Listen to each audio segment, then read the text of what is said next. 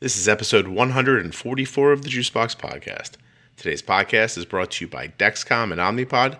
You can go to myomnipod.com/juicebox or dexcom.com/juicebox to learn more. There are links in your show notes.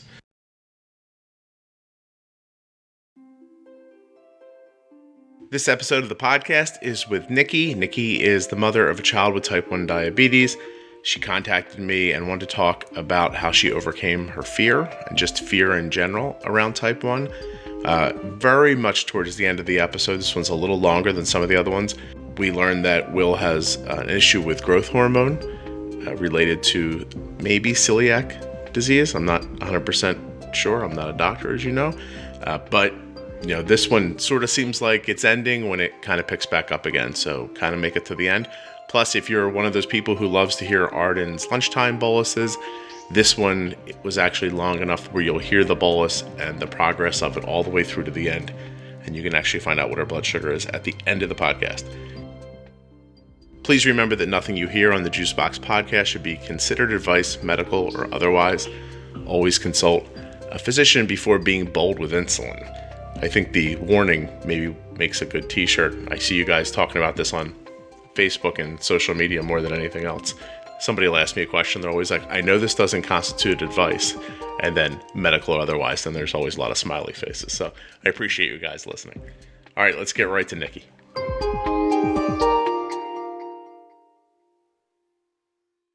I appreciate you contacting me and wanting to do this. So thank you very much. Oh, you're welcome. I just am new to the podcast and I've been getting so much out of it. And I heard you say that one day and I'm like, you know what? I would love to connect. And, I love one of the things that you said recently was like, I can hear myself learning as you were revisiting an old podcast, it was your 100th episode and you were revisiting your 11th episode or something like that. Right. And it was on the fear. And that's seriously I finally feel like we're coming out of that because we're new to Dexcom and everything. And that just changes everything. And I just love that you said you can hear yourself learning. And it's that is life. That is, I just relate so much to that because this is a crazy disease, but yet the lessons that you learn along the way are not only with diabetes, but with just life in general. So it's funny because there's these moments when, I'm just relating our experiences and that's easy. And sometimes these are things I've known for years or things that I figured out a long time ago. But once in a while, I answer a question, and if you could hear my inner monologue, you'd hear me thinking, oh, God, I can't believe I didn't know that sooner. How did I just figure this out now while we were having this conversation? Oh, my gosh, totally. Yeah, but the conversations are so how it happens.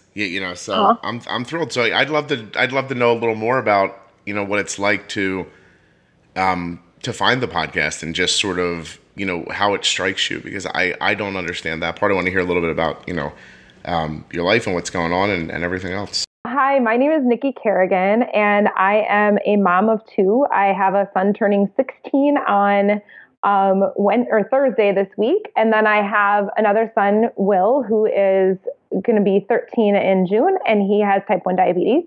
I'm married to my husband. We've been married for 17 years. He's a wine distributor, so it's kind of awesome. And I own a fitness studio in our community. So we are a really active family, and we just love to connect and hike and do a lot of fun family activities. Okay, and so your son Will has type 1. He does. And he was diagnosed how old? He was 5. Okay, so 8 years ago. Yep. I just ruined the joke that I don't know how to do math. Okay, never mind. Wait, hold on. 5, 6, 7, 8. You got it. Okay. So 5 years old's a really kind of weird space because he just started kindergarten? We had him in a 5s program. So he was born in June. And so we decided what should we do? And I'm just so glad he was in that 5s program, in retrospect, because I didn't have to send him away every single day. It was 3 days a week after the diagnosis. And that was easier on mom and dad, I have to say. 5s is preschool? Yeah, it was like a pre-K kind of thing. Okay. Mm-hmm. And so he was in and out of the house, but not every single day as he was diagnosed. Exactly. It was like a 2-hour thing. I have about 3 days a week. Now, did you just sit outside of it, and or how did you handle the diabetes at Yes, that I point? did. Yep, it's exactly what I did. Tell me about that a little bit, because I did it too, and I've never really spoken about it here before. But how did you? So just tell me about it. That's fantastic. Sure. So first, when we got back, he was actually diagnosed over Christmas, which is kind of crazy. I know there was another podcast recently about that, and that struck a huge chord with me because it's pretty much a lot like our story. We were actually let out on Christmas Eve of the hospital, so we were a little bit before Christmas. But so we got home from this family. We were on a family vacation in another state. Got home, and we were like, okay, we got to like get back to real life. We've got to help Will see that this is not standing in his way, and so we talked to the teachers and just showed them like how to deal with lows and showed them how to check blood sugars. And like Will was already, pretty acclimated to that. But, we just showed the teachers, and I literally every day, the first day I almost lost my mind, like walking away from him and, just thinking, okay, 2 hours. And so I would just sit in my car and I would listen to music. Like I remember just like having a CD player in my car, and I would listen to my Black Eyed Peas CD and just sit there and like wait. And sometimes I would drive like around a little bit in the area, but I was always right there because that was probably the most heart-wrenching thing, to turn your kid loose into the world when they have this disease that feels so out of your control. Like there is nothing that you can do. It's so new, even you don't really even know what you're doing. So I was always struck by the amount of things that I imagined I didn't understand. And we did the same thing. Arden was diagnosed when she was 2, but my wife's like, maybe we should just get her out of the house a couple days for like preschool to get her kind of ready for kindergarten. And I was like, oh, okay, there's this place not far from here, a couple hours, like you're saying. And they'll mess around and do crafts with them and, stuff like that. And I was like, oh, okay, that sounds right. And, explain the whole thing to the people. And they're like, well, look, if you stay, we can do it. And I was like, well, all right, I get, okay. And, and I was like, well, I don't want to hang right over his shoulder.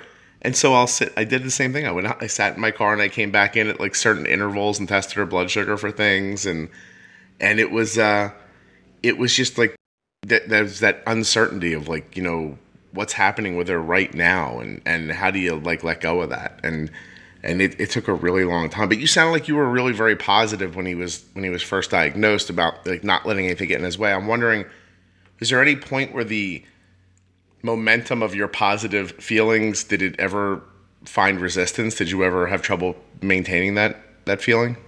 Oh my gosh, yes, a lot. And we've always wanted to empower him, and we've always wanted to empower the people around him to feel like they can help, and that if they make a mistake, we can fix it, like all of those things. But at the same time, like all of that, and even educating family, educating friends, talking about it, it still is so hard. I mean, there are days that I just remember, just collapsing in my kitchen in full tears, because just trying to hold that up, like, you almost like will yourself to a place you want to be before you're really ready. Yeah. And that's kind of what I felt like I was always doing. And then it just hit me really hard. And I just remember crying and just like really struggling, and then thinking like, this is not productive. Like I have to really start to get myself to that place, because he needs that from me. He needs to see that from the front. Always. I mean, I didn't let anybody see me have that breakdown. That was a private moment for myself. But, so I just started to talk to the social worker at the clinic. Even just like when Will was first diagnosed, I was teaching aqua aerobics at a fitness center in a community, a small community, not the one I'm currently in. And it was to a lot of elderly people. Mm. And I remember going back to work after his diagnosis, and just the things that they would say to me were so hard to, it's like the same conversations and the same questions, like, oh, how's he doing? How's his blood sugar? Is everything under control? And hearing that question, is everything under control? It's like, what day are you talking about? Because it is like every day is different, and at that point we were just doing injections, and, you don't have a lot of control when you have injections. And it, it was all so new to us. And I remember just having this sense of overwhelm and just constantly feeling like, yeah, I want to be this really positive and like, I want to empower him, but then having those conflicting thoughts of, can I just keep him in a bubble and can I just have him like with me at all times? And can I always have him in my view? I mean, it feels like sometimes I walk that tightrope just as a mother and, a caretaker of this, but I know what the right thing is. You know what I mean? And it's funny too, because the feeling that you want to keep him really close to you is, you would think that hearing it from another position that if it was those ladies at the at the class, maybe that if you wanted to keep well close to you, it would be so you could do a better job, so get this phantom control that somebody's talking about. Except it doesn't really matter. That right. It was your fear. Like, right, fear is what wanted you to keep him close. It's the idea that if something happens, I want to be close by. Yep. Yeah. Constantly. And like what I have been reflecting on lately, because my attitude has changed so much since we've gotten the Dexcom. And what I feel like, just I've had this like kind of epiphany or light bulb moment. And it's like, when in fitness, we talk so much about your why, your why. Why do you want to be fit? Why do you want to be healthy? Like, what does healthy even mean? Like all those things, like we really take deep dives. We don't accept just healthy. Oh, I want to be healthy for my kids. Well, we don't accept that, right? Like that's like, okay, tell me why. What do you want to be for you and all those things? And it's like, why do I not turn that lens around to myself with diabetes? And what I realized is that for many years, I was driven by fear. Like I was driven by, I don't want something bad to happen. And so I will let his blood sugar run a little bit high, or I will like say, oh yeah, that's okay. Like, and just maybe underdose something just to be like, okay, like at least you won't go low, or at least you won't be super sky high overnight, just like finding that middle ground where I was letting him run a lot higher than I should have. And now like, I'm looking at that and going, that's not the why. The why is not fear. The why is not fear. If I focus on the fear, then I'm always going to keep him in that higher range. And then we're going to start looking at down the road, we're going to look at the health problems that are associated with that. Why don't I focus on, let's avoid that. Let's make the why about your quality of life later in life. Yeah. I was just going to say that I'm always really, there's not a lot of opportunities for me to feel pleased with myself around the diabetes stuff. But when, there's days have gone by like this, it's like softball season's like in full swing now. So Arden's weekends are spent being active for 6 and 8 hours a day. And she inevitably gets lower, in the evenings after that. And when she goes to take in a bunch of food, not just as much. Ooh, actually, hold on a second. Mm-hmm. People love this. I don't know why. I think I do know why. But Arden is texting about her bolus for lunch. So let's do it together. We'll do it together for a second, and then we'll get back. Yes. All right. So she says it's lunchtime. I know she had gym today. She's going to eat in 15 minutes. She's been really steady at 96 for the past hour and 15 minutes, but I lost her signal about 8 minutes ago. So I think she's still 96, but I'm just going to ask her if she feels okay. She'll say yes. Now, while she's thinking, half a bagel, butter, that's what's in there today. Yodels, ding dongs, I don't know, 35 carbs. I actually looked at the carbs on them because they look so amazingly sugarific. And so then there was grapes and broccoli and chips. So 35, 45, 50, 60, 70 carbs. The drink doesn't have anything in it. And I put in some pretzels. It's going to be like 75 carbs. So I'm going to say this is a 9-unit situation. And a basil. Temp basil. Here we go. Increase 50% for an hour. I always have to send the temp basil first. If I send the bolus first, she'll throw the bolus in, and I go, oh, no, and a temp basil. She goes, oh, why wouldn't you say that before the bolus? Now I have to wait for the bolus to finish to put in the temp basil. And I can feel how irritated she is with me through the text message. So I'm totally. Very, very careful to do that. Now, the 9-unit bolus, she's 96, so I don't want to give it all to her right now because we have 15 minutes to go, so let's extend it. And we'll do, 4 units now seems like a lot. Let's do 30%. now, and the rest over an half hour. No, an hour. Here we go. Let's see how that works. And we're actually going to find out how well it works while we're talking still, probably. So, yay, good. We'll see. Let me say goodbye to her, and then I can get rid of this text program on my computer right now. And then I should get her signal back from her CGM in a second. Okay, here we go. All right, now, here's the biggest problem. Me remembering what I was about to say to you when this happened. Hey, this ad's for Omnipod, but before I begin, there's been a big announcement today surrounding Omnipod, and for those of you who it affects, I know this has been a long time issue for a lot of people, and I want to just let you know, Medicare Part D is now going to cover Omnipod. If you want to know more, I'll put a link in the show notes for it, but I know that is amazing news for those people who have been waiting very patiently and actually advocating on their own. So congratulations, everybody. Medicare Part D is now going to cover Omnipod. Now, I'm running out of ad time. So, if you want a tubeless insulin pump, which of course you do, Omnipod offers a free, no obligation demo pod, something you can bring into your home and just give a try to. See if you're comfortable with it. If you are, then you can move forward. If you're not comfortable, you don't have to do anything. And there's absolutely no obligation, so it's worth a try. You go to the link, myomnipod.com/juicebox. You put in seriously the tiniest bit of information about yourself, and this demo pod's going to show up at your house, and you can give it a whirl. See what you think. I'm not going to push it too hard this week. I'm not going to tell you a big story about how great Omnipod is, although I have stories. I could tell stories. But for this week, I thought knowing about the Medicare thing was such a big deal for most people, I wanted to use a little bit of this time for that. For everybody else, myomnipod.com/juicebox to find out more about the demo. There's also a link in your show notes. And don't forget, if you want to learn more about the Medicare announcement, go to ardensday.com. It's right there. I'll also put a link here in the show notes. So you'll remember that before the ad and before Arden's bolus for lunch, I was about to say that there's very few opportunities for me to get really pleased with myself around diabetes, but here's one of them. This is the rest of that thought.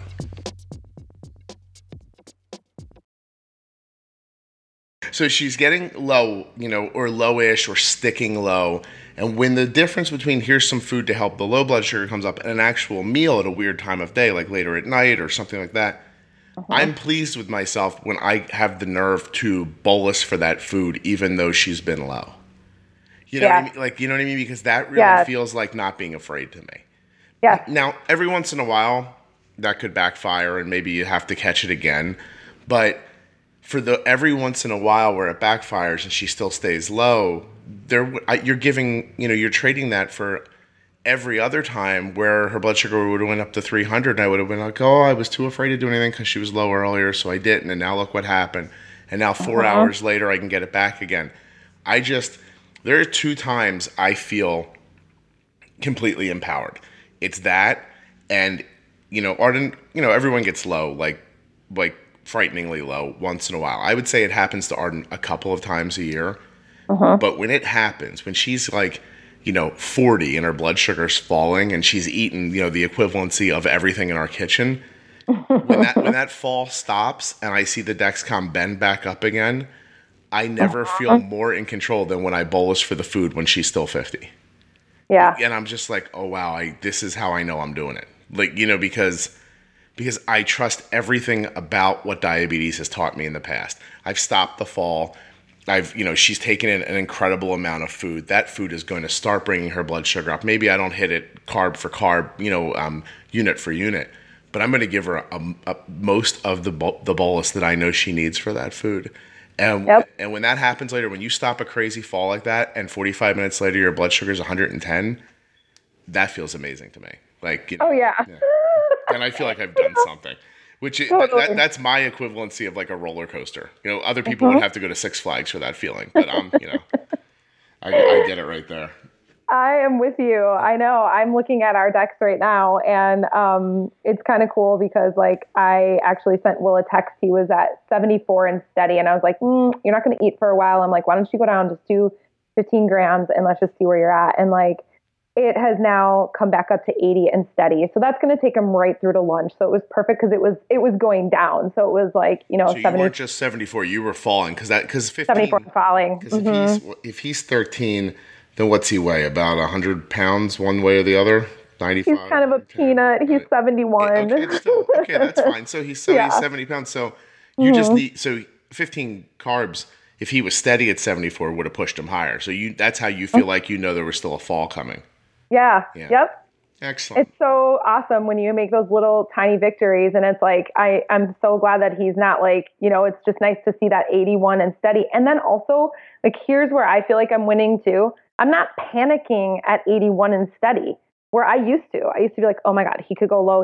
What if he goes low? Is somebody going to walk him down to the nurse? Or, I don't know, just all those little things. Like now I just feel like this sense of calmness. I mean, it's been years. I mean, it's not like we're brand new at this, it's taken me a long time to get to this place. And I think when you have the right tools, we have the Omnipod and we have the Dexcom, and we've had the Omnipod for several years, but we are new to the Dex, and that's something we changed doctors. And this doctor was just like, why do you not have the Dexcom? And we're kind of like, I don't know, I don't know. No one said. And yeah, right? I everything that I learned about from somebody else at some point too. And I, you just one day you're like, what? Somebody's using a glucose monitor. Like, what's that? And then a little bit of Googling later, and I said, oh wow, we're getting this. You know, and so. Well, what's interesting is that you talked about walking around at 81 and feeling comfortable now. At 81, in my mind, I'm strutting around like John Travolta in Saturday Night Fever. Right. I'm like, wow, we are killing this. I'm the big stepping foot guy on the Keep on Trucking mud flaps from the 70s. I'm just like, look at how we are killing this. And could she get low? I mean, she got the Dexcom. If she starts drifting down, we'll do something about it. 81 is crazy. 81 is such a... Plus, if you tested, it was probably like 90 anyway. And so, you're just like... It's just such an amazing feeling to lose the fear. And I'm gonna tell you a story from last week, excuse me, that will, I think, just magnify what it means to be without the fear completely. So... This seems to happen like once a year where Arden goes to school and their technology at school just completely falls apart. So she walked in the building, I dropped her off, and I got home and her blood sugar was, I think I dropped her off in the morning. It was like she was a little over 100. And I didn't have any feeling to think that she would go higher, but she'd eaten some food on the way out the door, and so I bolused for it. And I was like, I remember thinking this might be a little too much when I gave it to her. And so she goes into the building. And I have this like conscious thought, like a half hour later, like, oh wow, I'm not hearing anything from the Dexcom. This is great. Maybe we really did hit with this food. It's, she didn't go up over 130, or I would have heard. I wouldn't have expected her to get low, but if I did something wrong, I might have expected her to get to drift up. And so no beeping. This is great. Everything. And then I start going about my business, and I put my stuff down, and I'm wearing my Apple Watch, so I figured, I don't need my phone right on me. But I didn't realize I had muted my Apple Watch. And so I didn't get any. So about an hour into it, I was like, wow, I must have really just perfectly gotten that bolus. And then I was like, maybe I didn't. And let me look. And so I looked, and there was no signal. I did not see, I couldn't see her Dexcom at all.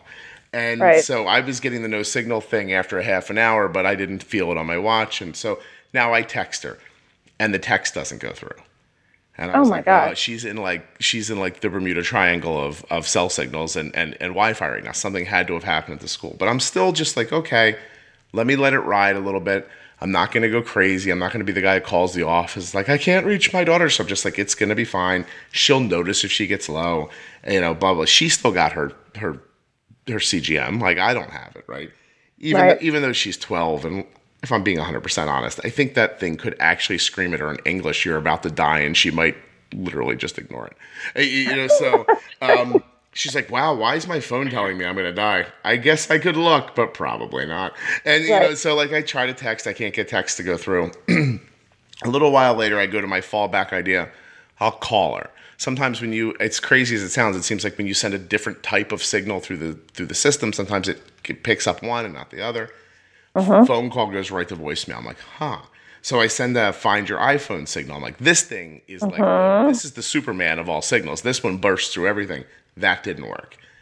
But I also had a breakfast with a friend, so I'd been driving to this restaurant. I go out to eat 3 times a year. I have a very exciting life. And so I was like, I wasn't going to cancel with my friend just because I couldn't get through. And we're sitting there, and I'm trying to text and everything. And finally, I said to her, I'm like, look, I can't wait any longer. If she's low, it's going to start happening right now.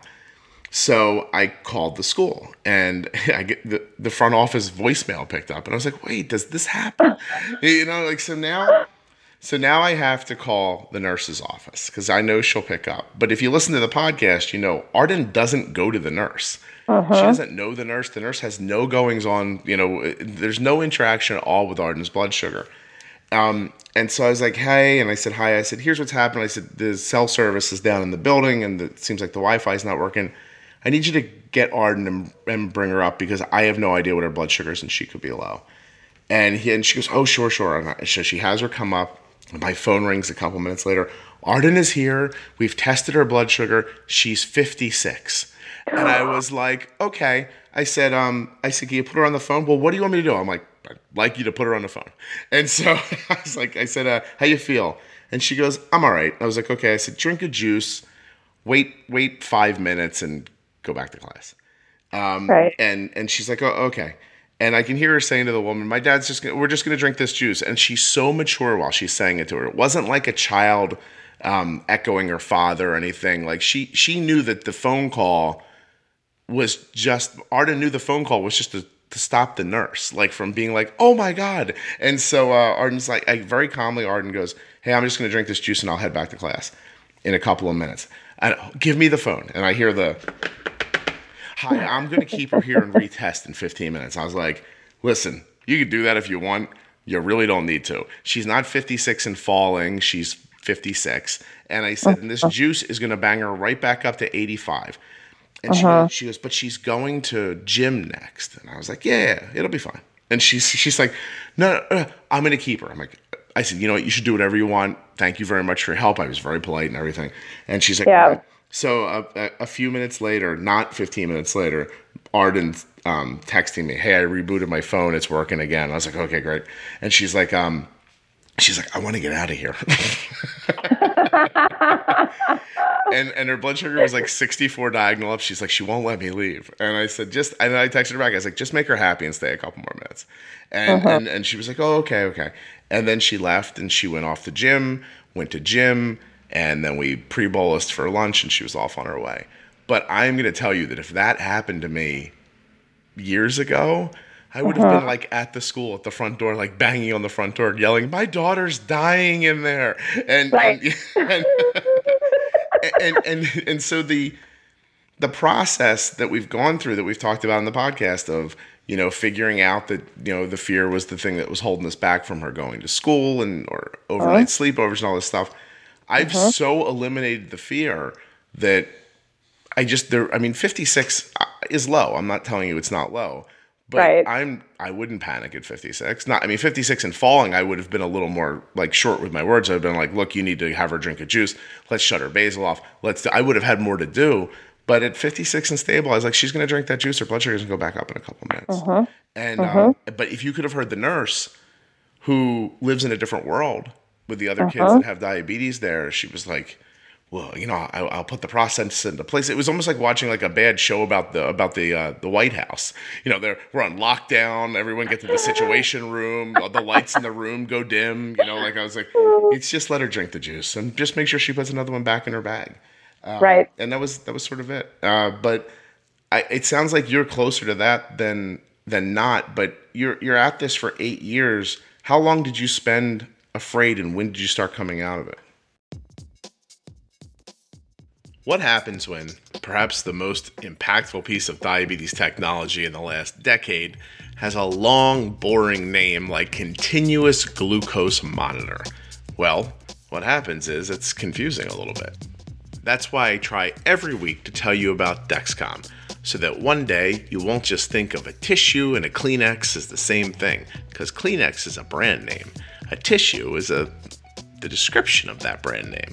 A CGM is the description. Dexcom is the brand name. Now, none of that helps take away the fact that continuous glucose monitor is a very, very unsexy grouping of words. But here is what is exciting. Everything you've heard today on this podcast wrapped around diabetes, everything you've heard for 143 episodes about it, the idea that you can see the direction of your child's blood sugar, of your blood sugar, not just the direction it's going, but the speed it's going in that direction. And what's the number? Am I 90 diagonal up? Am I 90 and stable? Am I 90 and falling fast? Well, there's a big difference between those three things. A big difference. How about when we're bolusing for a meal and you can see stability, like we're talking about today with Arden's lunch? When you can see that stability, you can feel comfortable. This bolus was right. My pre-bolus was right. My goodness, this is something you want to have. This amazing information is available remotely because of the Dexcom Share and Follow apps. They're available for Android and for Apple phones. Just imagine someone being able to see your blood sugar, or you being able to see your child's blood sugar in real time. Not just what the number is, but which direction it's moving and how fast it's getting there. Please go to dexcom.com/juicebox to learn more. You will not be sorry. You know, I was probably driven by fear for the first, I would say, like probably 4 to 5 years, I would maybe say. And, you know, I think some of that had to do with just like, I think I was a little nervous to reach out for support. There were things that, you know, when you don't have a circle of support, and I don't mean that in like, I have an awesome, you know, network of friends and family and all of that, but it's like people like you, people like, you know, I'm in a type 1 diabetes moms group on Facebook, you know, things like that just help you have those conversations that, you know, even your friends with the most well-intentioned, you know, just coming up to you and asking you and like saying, no, explain it to me. And you explain it to them and they're just like, you know, you can tell it's going over their head. It would have gone over my head, you know, like it's that kind of stuff, and getting the support and just like being around other people that have it. One of Will's really good friends has it, which is crazy. And so his mom, like just having that little network has gotten me out of that fear. And, you know, just so information, because the difference between support from well-meaning people and support from somebody who understands exactly what's going on and can offer some thoughtful commentary back again. That's the support you're talking about, is that being around people who are living the same life you are. Exactly. And like we went to the ADA gala. My husband actually, his the wine company that he works for did something and he got tickets to the ADA gala. And I'm like, well, absolutely, let's go. And I remember they showed this whole thing on Camp Needlepoint, which is, do you guys have Camp Needlepoint? I'm sure the camps all have different names. The one that we just did in the podcast last week, which by the time yours goes up will be months ago, but is the one that's closer to me. It's Najaya. Okay. Yeah. And so like locally around here, and I know they have a few in a few of the other states around here, but so Camp Needlepoint, they did this whole presentation and I was like, there is no freaking way I will send my kid to a camp. Like, sorry, no. They're explaining the camp and you're hearing, so I lock him in a garbage truck and then it crushes him. Is that what you just said? Because it feels like that's what you just said. I'm not killing him for your camp. That's what this is. You murderers. And oh my gosh, totally. I mean, they're showing me videos of like the kids swimming and doing all these great things. And I'm like, hell no. They're being forced to be happy for the video. I see what's going on here. Right. And it just freaked me out. The idea of that freaked me out. And then I remember just kind of coming out of that thinking, and we'd gone to the gala. I think it was like 3 years that we went to that gala. And finally, I was like, okay, you know what? Like, he needs to go. Like, he needs to go. And I've heard from other people, like in that mom's group, Camp Needlepoint's amazing. And then other people we met in the community who like said, oh, does Will go to Camp Needlepoint? And I'm like, no, you know. You don't love your children the way I do, obviously. And because it is scary. That's the whole concept of it, is even when they're like, no, don't worry, they'll be watched with people who have diabetes and everyone. By the way, this camp's been operating for, dozens of years and no one's ever blah, blah, blah. And you're just like, no, you can't fool me. Right. Totally. Oh yeah. It took me so long. And so Will has gone now for 3 years and he is going to go again this next year. And it's like, for me, the camp and like getting the Dexcom. I think, well, in the Omnipod along the way, you know, when you are using injections, like that is like you're shooting arrows in the dark, and it's really hard. I don't know how we ever got through those years and those days and those nights, because like I can't believe what we have in front of us today with the Dex and the Omnipod. Like that, these are lifesavers. And I'm so grateful that we have this technology that can help us move forward, so we're not constantly in the dark anymore. Right. Yeah, I mean, I've said it a bazillion times, but I genuinely don't know how to accomplish most of the things I do without it. Although I am going to try again pretty soon. I'm going to set up another podcast with a person who is doing injections and says they're doing amazing. And I want them to explain to me how, because we actually have there's an episode that's recorded that's not up yet where I tried that. I got on with a mom who does injections, and I said, okay, so, you know, let's, you know, can we have you on and you can tell us how you're doing great with injections? And the first thing she said is, we're not doing great. And I was like, this isn't going to go the way that I was hoping. So we talked about why it's not going great, you know, to still have a really good conversation. But I've got this gentleman who's like, no, we're doing it. And so I'm going to try again to have that conversation, because I can't, in my mind, I can't figure it out. So I couldn't for a very long time, and I can't now. And now maybe I don't want to say I'm spoiled, but maybe I am spoiled, like to some degree. You know, we you know, it's been literally exactly 20 minutes since Arden did her pre-bolus. She's been in the lunchroom now for 5 minutes. Her blood sugar's 107. And, wow. You know what I mean? And now she's eating now. And just as the food starts to hit her, the insulin's going to come down. I'm even like looking at her now, like there's part of me that wants to cancel the extended bolus, right, and put all of it in. Like whatever the balance of what it didn't go in goes in now. But I'm going to wait a couple more minutes because I think this could still work out. Like there's part of me is like, oh, I should have maybe broke out the balance of the extended bolus over a half an hour, not an hour. Right. But I did that because she's got a lot of vegetables in her meal and a heavier bread, and I think those things are going to take longer to start affecting her. Yep. And, you know what I mean? But it's in my mind, I'm like, but what if she eats the yodel first? Right. That is the entire thought process right now, by the way, about whether or not my extended bolus is at the right distance. It's totally. If she grabs the broccoli and the grapes and the bagel first, then my 1 hour is perfect. And if she dives into the yodel first, I'm completely screwed.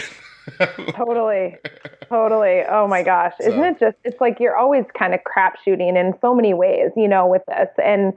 But gosh, to be able to have the structure and like just seeing the numbers and having just watching the lines and being able to have that in front of you makes such a huge difference. I mean, even if you were on injections and you were doing this, I mean, I don't know. What I like about the Omnipod too is the fact that we can play around with those temp basals and extended boluses and, you know, really take those deep dive. And I remember when we first got the Omnipod, I was like, whoa, that's way too much information. You know, I essentially for quite a while used it just as I would have injections. Yeah. You know, and just, it was like an insulin delivery system, you know, and now it's like, as you move out of the fear and into just that sense of control, and then just knowing that, you know what, I've got this Dexcom backing me up. Like I can look at this in real time at every second. Yeah. I can fix my mistakes. Well, when you talked about the 74 blood sugar earlier that was falling and it needed the 15 grams, if that 74 was very steady and there was no insulin going on, you probably could have tried, and I imagine you would have, like a temp basal, maybe shutter basal, shut Will's basal off for a half an hour and see if you couldn't get that same drift that way. That goes back forever to me when we were doing injections when Arden was a baby, and I would have those conscious thoughts like, I wish there was just a button I could push to stop her slow-acting insulin from working for a while. You know, right. And there is a button now. So you just... I know. Isn't that cool? I know. It terrifies me now to think back to using Lantus, because you lose that ability to pull that back. And it's like, once that is in, that is in. Yeah, it does what it does. And you don't really know. You know, I guess I'm not a doctor, obviously, and I'm sure the people who make slow-acting insulins would not be thrilled, but I don't think that it works steadily for 24 hours the way they say it does. So, no. you know, and so there's times where it works, it's less less effective, more effective, there's a lot of different issues, and you don't know. It's all a guessing game. It is. At least with this, you can say, I'm going to do a temp basal off for, like we did it the other night. I bolused, Arden wanted ice cream. Mm-hmm. And so I went out, and she's like, I want you to go to this place and get ice cream. And I was like, all right. She had a long weekend, and she did a really good job. I was like, okay, I'll go. So I went out, I got ice cream, I brought it back. She's like, I want caramel and whipped cream on it. I was like, okay. So I gave it to her. I texted her when I was about 5 minutes from the house. I'm like, this is what I want you to bolus. She boluses it, comes home, starts eating the ice cream. She's about halfway through it, and she goes, I shouldn't have got the whipped cream. It melted on the ride back. This is disgusting. And she hands it to me. No. And I was like, but we did the insulin with the thing already. What are we talking about here? And I was like, okay, hold on, Just let me breathe for a second. And I didn't make a big deal out of it. I was like, yeah, sure. It's disgusting when the whipped cream melts. And I was like, here. And she hands it to me. And I'm like, okay, well, shut your basal off for an hour. So I started doing the math. Her basal that time of night's 1.1. I gave her, 3 units for the ice cream. It wasn't a very big one, but, she did eat some of it. So I'm like, maybe I can get lucky here and trade basal for bolus, and let's see. And it worked out fine. Like it worked out so fine. It just, there was no issue around it at all. With injections, I would have just been like, well, you better figure out something else to eat, because we're not stopping now. Now we got to feed the insulin. That you've got that was for this. On board, yeah. Oh my gosh, I know. It really is great. It is. It's crazy. And I remember, so when we were first diagnosed, so we were on a trip visiting my husband's parents who lived in California, and so we noticed some things going on with Will, and I called my nurse back here, and she just said, I don't want to alarm you, but I think you need to go into the emergency room right now. And so I went to That's an odd statement. I don't want to alarm you. Please get to the emergency room right now. I know. And that was exactly what her words were, word for word. And I was like, okay. And this is like a woman that saw me as a baby. And so she's known me my whole life. And she said that to me. And I was like, oh my God. Okay. So Kathy's serious. I got to get going. So Nicki, I don't want you to get upset, but you're on fire. Right. You might want to skip over the well wishes about hoping you're not going to get upset and just go right to the, hey, you should pack up a couple of things and get to the hospital. I don't know why I find that amusing for some reason. Well, it is now. You know what I mean? Back then it wasn't. Now, oh my God, back then I was like, are you freaking kidding me? And just, it's crazy. So yeah, totally. So when we went so we had our little boot camp, that they basically put you through when they admit you into the hospital. And the way they did it in California was so different than Minnesota. And so, and of course I didn't learn that until we got back to Minnesota. But we, so in California, what they had us do, this was so crazy. So we had the Lantus, and then we had Humalog and Humulin. Mm-hmm. And so we would have to mix those two, and we had these certain time intervals that we had to give Will insulin. And it didn't matter, it wasn't with the food always, it was really bizarre. It was okay, at this time, and then every meal, it was his meals were 45 carbs. They always had to be 45 carbs, and his snacks always had to be 15 carbs, and they had to be spaced out in these intervals. 8 years ago, they were teaching. They were still teaching this in California. Yeah, I still meet people. Ago. I still meet people now, by the way, that are taught like this. Wow. Yeah. It's so archaic. It's just and mixing that Humalog and Humulin, I'm sorry, that is insane. When you're trying to do that as a new parent, starting with having these needles that you've got to shoot into your child, that you're still getting your brain around that, and then having to mix the insulin. And if you accidentally mess up, you have to throw it away and start over. I mean, it's just it's an odd thing, especially in the beginning, because everything they teach you, everything you need to know for diabetes, especially when it's coming through needles and everything, it feels like such a thing that's supposed to happen at a hospital. It's right. Almost like if someone said, hey, you're going to get chemotherapy for your cancer. Here it is. Do it at home. You'll figure it out. There's a couple of sheets of paper, and there you watch a video on YouTube. You're gonna get it. It seems like when you're being taught it, you're just like, no, that seems like something that happens at a hospital. We live here now, We're Right. now. This is now I live here, and you'll give me the and she'll eat the food, and we'll all grow old together in this hospital room because that doesn't seem like something a person has to do at home, and it really does strike you in the beginning like that, and then you figure it out. But they've got you all that plus mixing, and eating the interval eating with a 5-year-old Oh, sounds maddening, actually. So, totally. because I'm assuming Will wasn't always hungry. No, Right, not right. at all, and so it was just like trying to, you feel so bad and you're like, dude, you got to eat this, buddy, like trying to talk him into it and, Hmm. help it, letting him decide what to eat. I mean, we like racked our brain, and fortunately, we only had to do that for about like, I don't know, a few weeks, because we had to do that at home until we could get in with our doctor here Yeah. and meet whoever our doctor was going to be, and it was just kind of a weird transition to have that happen out of town and then come here and then meet a new doctor. And then she set us up with this new program, which was so much easier with just, the Humalog and the Lantus. Yeah.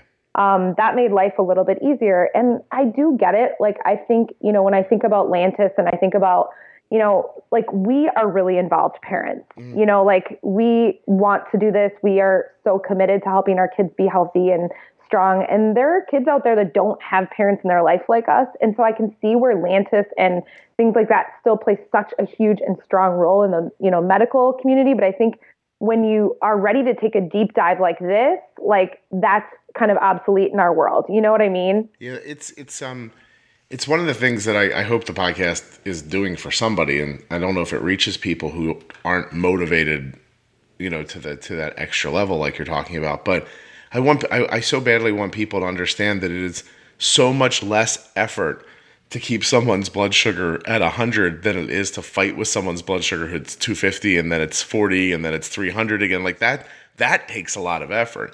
Totally. You figure it out in the beginning.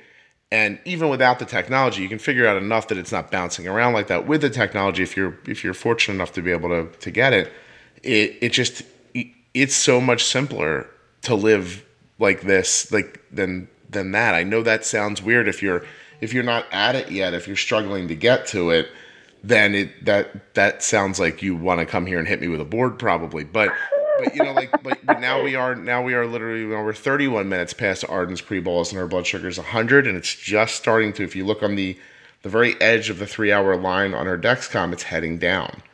And so now we're going to see it. I'm hoping it goes down another 15 points before it levels back out again. That's so awesome. And that was the goal. But I don't have to pay attention to it. I'm looking at it now so you and I can talk about it. If you and I weren't talking, I wouldn't be I wouldn't have my phone out. You know what I mean? Like but if her blood sugar was, 200 going into lunch and now I'm watching it climb up to 300 while she's eating, then I'd be fixated on it. I'd be thinking about, do I have to bring her home? Does she have to drink water? Do I have to change her insulin pump? Like, what is, instead there's nothing to think about. It's at 100, I know. So it's as counterintuitive as it sounds. It is easier to keep someone steady at near an optimal blood sugar than it is to fight with it going all over the place. Now, of course, the rub is to get to that spot, but yep. Yeah. And it's liberating when you can get there, because like just holding on to that fear and going, oh, I'll just let him run a little bit high, like that was always kind of was my go-to. Like, oh, if he's a little bit high, that's okay. Then if he's active or, then it's okay. And I would just sort of talk myself into it being okay. But then it was always these fights and sleepless nights, meaning fighting the blood sugar, and sleepless nights for me. He sleeps through it all, which is great. Like, I'm so glad he does, and that I can be there for all of this, because this is the learning curve. And then when I send him out into the world, like those are all, the things that kind of go through my mind, like how he's going to do this without me and blah, blah, blah, blah, blah. But you know what? I'm making myself too important. Like, he is going to do great with this. And it's so, you're so right. It is so much easier. Like, we've had a couple really good days lately, and they're so easy. I mean, it's just like, oh my gosh, it's like 10 times easier. Here's where I think because we never really talk about this, but if I extrapolate out, I always think about I guess the speed bumps on the way to what you were talking about earlier. Like, right, so I first have to successfully translate everything that I've learned into my daughter without making her crazy, right? That's the first thing. Then you have to get past this idea, which is right now she has a caregiver. There's someone, she gets to think about her life and not about this too much. And she does, but not like I do probably. How do you get that onto her without it burdening her? And then who gets you up at 2:00 in the morning? Because then there's this other thing, right? Like if you told me I had to wake up at 2:00 in the morning for my health, I would sleep through it and die earlier. But if you told me I have to wake up at 2:00 in the morning for my kids' health, then I can accomplish that. Right. Like, and when something goes wrong in the very beginning, I would take it as a defeat. But then I realized I can't think of it like this. If I do, I'm not helping her. I have to take it as information that I learn from. And so now, even though the things that I see as shortcomings in my decisions are not as big as they used to be, impactful as her health. Like this morning is a great example. Like I woke up this morning at 6:00. Arden's terrible at getting out of bed on her own, so she's trying to figure out how to do it.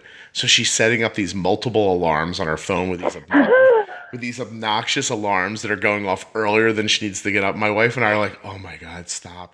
But I'm like, you have to let her do it. Like she's trying to teach herself how to hear it. You know what I mean? So I'm like, oh, so let her do it. So she's but I wake up for her alarm blaring through the house that apparently no one hears but me and Kelly. And her blood sugar is 128 and it's been there since 4:00. And I have her high threshold set at 130. So it never alarmed. In my mind, that 128 felt like I wasn't upset, but I wished it wasn't there. You know what I mean? Like that felt high to me. Yeah. And so as I walked into her room, because she wasn't up yet, to give her this insulin, it started to diagonal up. And I was like, oh, yeah, see, now she's waking up and her body's kind of kicking in and everything. And it went to 140 before I got it back down again. And I look at it here, it did 140. And then by 8:00, which was 2 hours later, we had it back down again. And I couldn't be too overly aggressive with it because I had to walk into the pre-balls for I could have been more aggressive if she was home than if she was going to school, is what I'm saying. And so she was 140 for 2 hours. Now, I can get into a time machine back when I would have thought that was me just, at the pinnacle of diabetes success. And yet now it's like it weighed on me for a couple of minutes this morning. I was like, oh, okay. And then I just was like, that's when I started thinking like I might move her high threshold to 120 soon. Like because what I'm learning more than anything is that wherever I set those lines, we seem to stay in between them. That is such a good point. Yeah. Yes. And because you react, right? Because you're, and people are like, oh, you must be reacting constantly. But I figured out how to stay pretty stable. So no, not really. Like maybe I would like to know which is 120, not 130.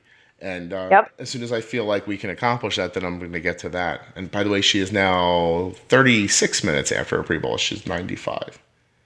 Awesome. So it really is going well. I'm feeling pretty good about this one, by the way. That's such a victory. and forget that. Like, I'm hoping people hear what I did with the extended bowls. Yes. How I spread the insulin out a little bit and thought about the food. That's why I get so many notes back that people are saying, hey, yeah, last week's podcast was great, but I really like the way you talked through Arden's bolus, like in real time. And I was like, oh, okay. I was just doing that because I was too lazy to stop the recording and keep going, but it turned out to be positive. So I was like, oh, I'll keep doing it. No, you should keep doing that. I would agree. I think that's really cool because, yeah, it's like, okay, you need to talk this stuff through and like give it some, okay, she's going to do this, she's going to do that. Okay, perfect.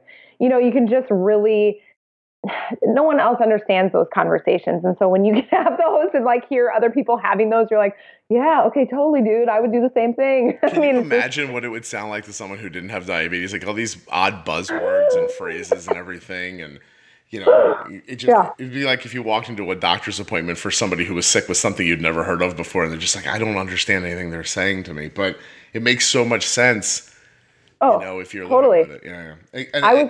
Go ahead. Oh, go ahead. Sorry. Oh, I'm sorry. I was on the phone. It was so funny. I was talking to Mark and my husband, and I was in Target, and I was like, I'm so frustrated. Will has been high all day. And I like said that loud, and I'm like, oh my God, that sounds so ridiculous to other people. Like they're like, oh my God, who's high at her house? Like, what are they smoking? Woman's child is on meth. And and it's such a shame. That's why she's at Target. And, right. I love that. I've thought like 6 times at a different point in American history, your husband would be a bootlegger. It's so great. Oh, totally. Yep, for sure. Oh my God. That would be so much more exciting, I think, than selling wine legally for some reason. Totally. I know. You should see our house. He just had to convince me to get another wine fridge. And like, we have to have these dual zone wine fridges. So one for the red, one for the white. Like, I can't complain, to be honest. It's pretty nice. If the bills are getting paid, I don't see a problem with any of this. And so, totally. yeah. And obviously you have Dexcom. So is that through your insurance, by the way? Or are you paying cash? Yes. So we do have it. We have to pay like we have to pay. Well, I believe we get some sort of benefit through it. We have to pay with a certain, like those HSA money or whatever. And then we have, like our deductible, that we, meet. And then once that's met, we're good. You're all good. Yeah. I feel very fortunate every time. I just ordered insulin pumps recently, and I think I paid, I don't know, $120 for them or something like that. So that always feels very fortunate when that's happening, and that is the other side of it. Like, you're talking about what do you say to your kids about how to pass this off to them. At the same time, geez, like, what do you, like, once they're not insurable by you anymore, when I was in my early 20s, I wanted to have health insurance when I switched jobs, but it wasn't the most important thing that happened or didn't happen to me. It's just a completely different situation. So it's hard to think about, and it's hard to, I don't know, it's just hard to, you don't want to think too far ahead with diabetes. Sometimes I think it's good to just today and tomorrow, and that's enough. Try not to wonder about 10 years from now, because things will change anyway, and you'll think, oh, I worried about that for no reason, or whatever it'll end up being, or I don't know.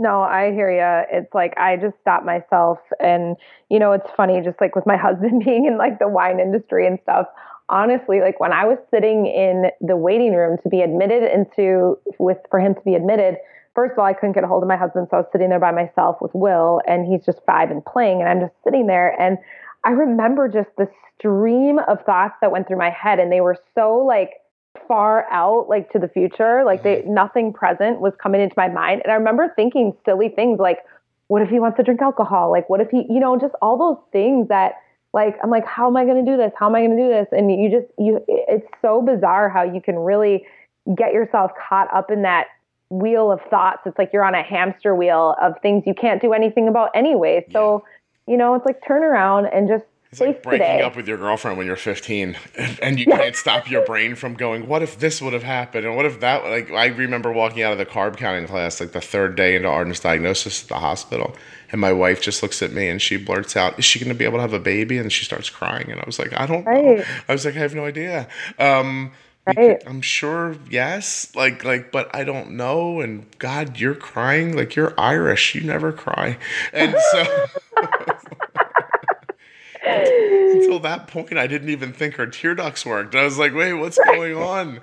I was like, has the ice around your heart began to melt? I'm not sure I hope the Irish listening are not insulted, but my wife is very stoic.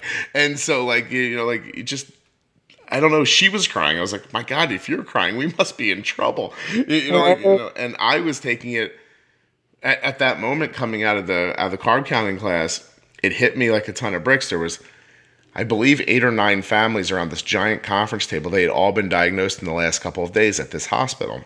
And we were all in this carb counting class together. And as I walked out of the room, it hit me.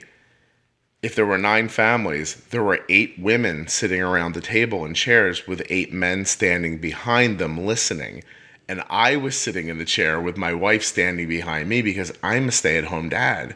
And so then I was like, I put the 2 and 2 together. I'm like, the people sitting down, they were the people who are going to get hung with doing this when they get home. Like, right? Like, this is me. And then we tried to go back and count carbs in the room with the nurse and give it. And I was, there was this math, it's some formula. And I started doing it. I lost my ability to do simple math. I couldn't do fractions anymore. Like, everything just left my head. Oh, yeah. And I broke down and started crying, trying to draw up the syringe. And to the point where my wife looked at the nurse and saved me, and she's like, "You should probably just come back later. Like he needs a minute." And I was like, "Yeah." I was like, I was such an ugly crier too, and I was just like, I'm like, it's gonna be fine. And Kelly's like, "I don't think so." And she's like, "Let's get this woman out of here so she can't tell the story later."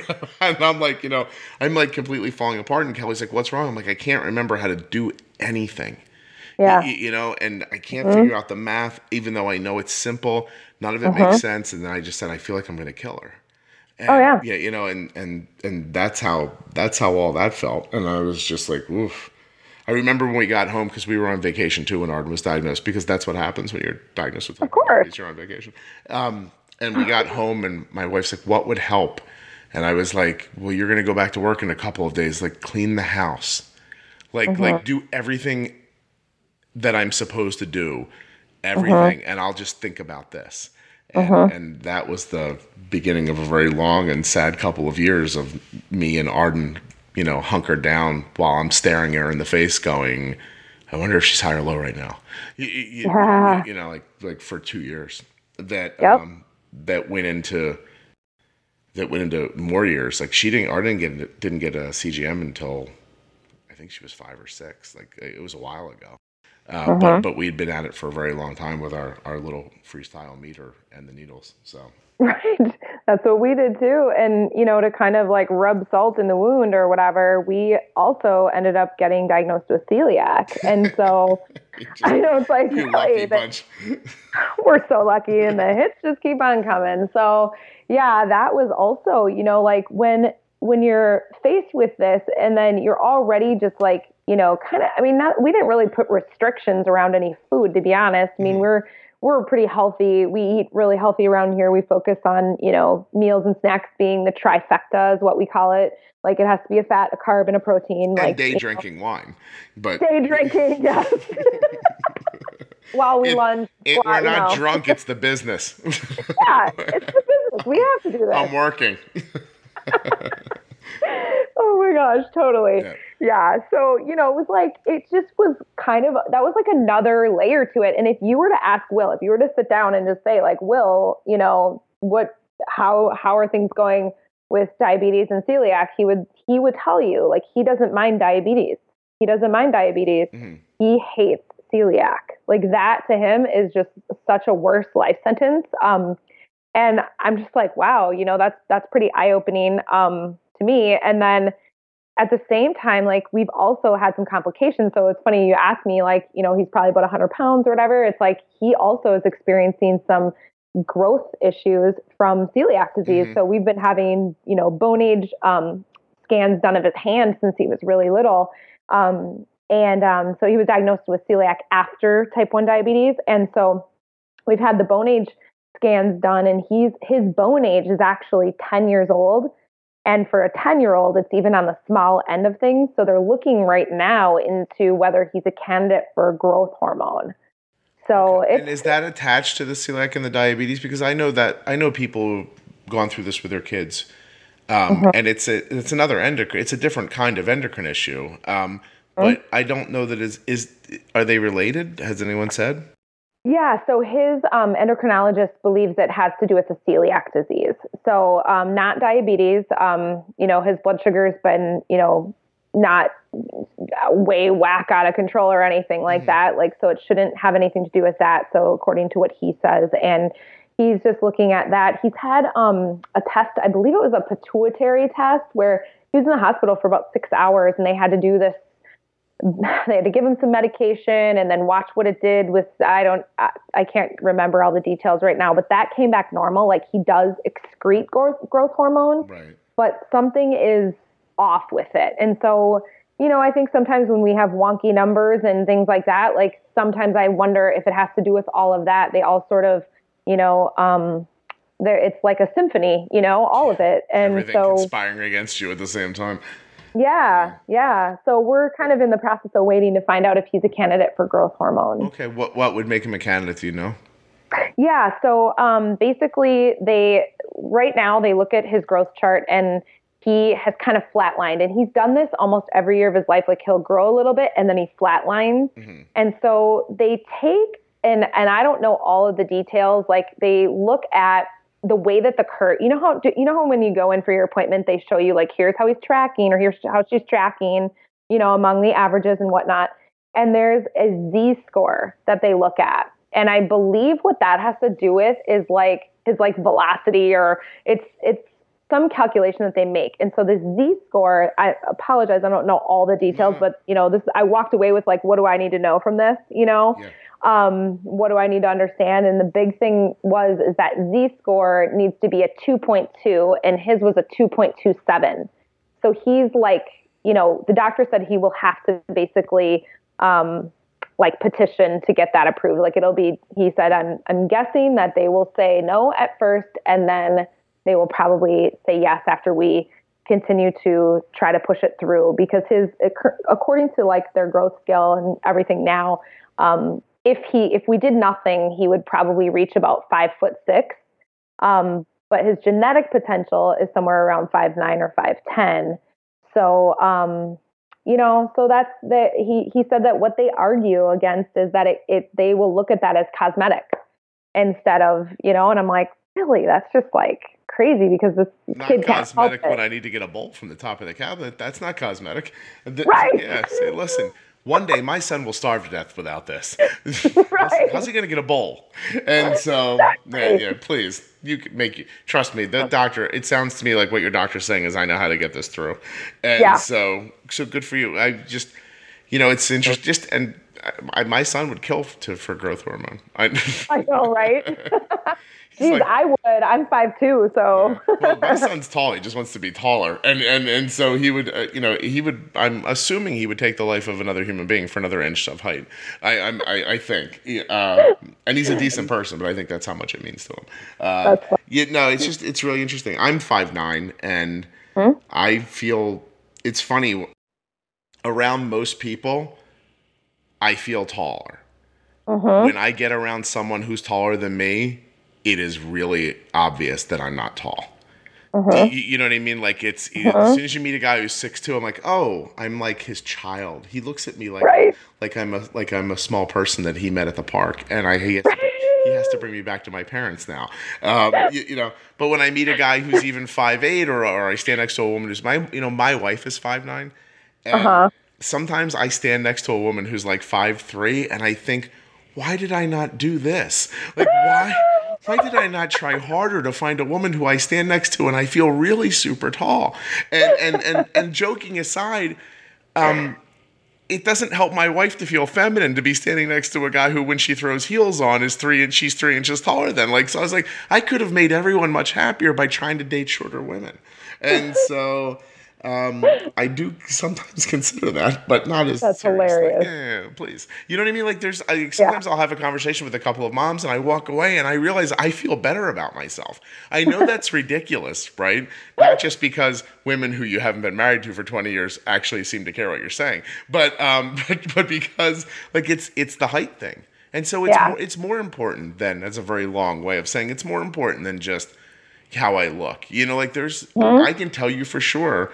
It's important to how you feel about yourself too, So. I would so wholeheartedly agree. And I think especially for guys, I mean, girls, I feel sometimes like I look like, I feel like I do sort of get treated like a child at times. I'm kind of like, really? Like, people don't always take me as serious. Thank goodness I have a large personality and it ends up working out okay.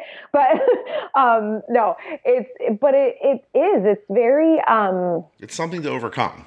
Like it genuinely you're is. Always, you're always overcoming it. And one of my really, really close friends, it's so funny. She's a 6 foot tall woman, and here I am 5'2", and we walk around together, and like we feel like we have so much in common because, it's like the opposites. Like she gets treated differently. Like she was always like, oh, you must play basketball. You must play volleyball. And she's like, actually, no, I don't. I play tennis and that's what I want to do.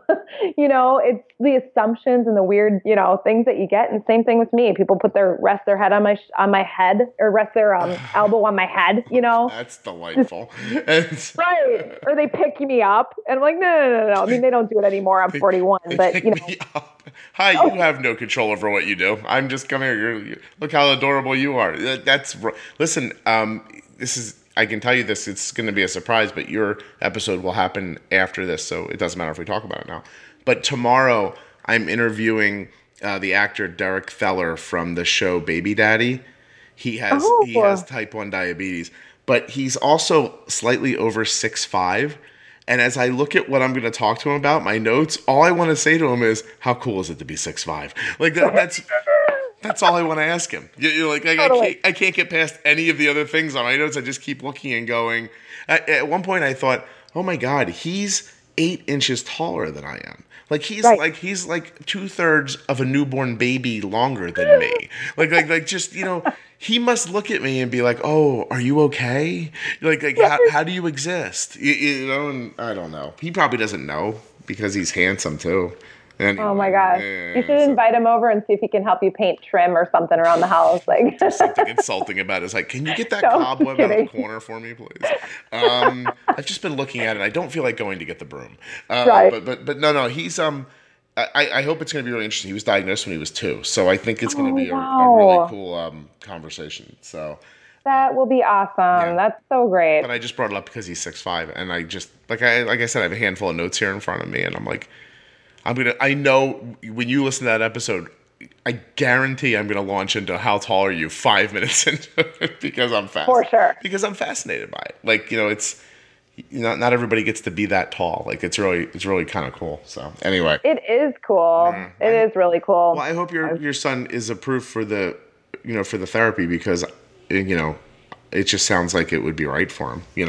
Oh, for sure. Yeah. For sure. Thank you for the thoughts. And yeah, I am really hoping that we can move down that road. And, I like you said, I think psychologically, I think there's just some self-esteem that kind of gets tied up in that a little bit. And I wouldn't want, he's already has celiac. He already has type 1 diabetes. Let's not give him one more thing that's preventable. You know what I mean? Like this is preventable, and he can be more of an average height guy if we move forward with this, therapy. I hope so too. And by the way, thank you too. I don't even have to do an Omnipod or a Dexcom ad because of how you talked about your technology today. So let's just say now, if you want to learn more, go to myomnipod.com/juicebox or dexcom.com/juicebox for more information. There we go. All done. Awesome. And it's funny too. It is really, I don't know if it's interesting or if I find it exciting or not, but I don't ask people what they do to manage. Like you can, vouch, anybody who's been on the show vouches. I don't ask details about your life. I don't ask, we figure them out while we're talking. And so, but more people than not are like, oh, I use an Omnipod, or we have Dexcom or something like that. And I'm like, wow, it really is growing, just in the community in general. Like, I really do think that's fantastic, because Dexcom would probably tell you that their biggest problem is that not enough people know what it is yet. And right. So I just think it's exciting that it's making its way, around. I think it's so valuable. And we are going to have to say goodbye because we're over an hour, but do you want to guess Arden's blood sugar? I would say it is 111. 99. Woo! Good guess. Nice. Very nice. Good guess. I just really appreciate you coming on, and thank you so much. Do you have a blog? I didn't ask you anything about it, but it was in your email sign-off, or is that for your business? It probably was for my business. Yeah. Okay. So I just have a website that goes to my fitness studio. So we do have a blog on there, but we have a guest who writes it. So she's one of our members who writes it. And so is your studio in Minnesota? It is. Yep. It's in our little downtown area here in Rosemount. Cool. What's the web address? It is Nickie, Nickie, Carrigan, Carrigan, fitness.com. And our studio is called The Warehouse. So, well, if you're local, check it out. That sounds really cool. Great. Thank you again, Nickie. I really appreciate you coming on. Thank you so much for having me. I really appreciate it. Love your podcast. No, thanks. It was my pleasure. Thank you. Yes, you have an awesome day. You too. Wasn't Nickie fantastic? Yes, she was. I thought you were thinking that. That's why I said it. I think we're thinking it together. Thanks to Dexcom and Omnipod for sponsoring the podcast. myomnipod.com/juicebox and dexcom.com/juicebox to learn more. I also have a giveaway going on in the blog. Let me look real quick and see when it's over. You think I might know off the top of my head, but it turns out that I don't. Hold on. What I can tell you is it's ardensday.com/giveaways. And it runs till January 12th at midnight Eastern time. So you get about 3 more days if you're downloading this in the first couple days, giving away some stuff. Go take a look, ardenstay.com/giveaways. If when you get there, this giveaway is over, it's after the 12th of January, there's sometimes giveaways happening constantly, all the time, or throughout the year. You never do know.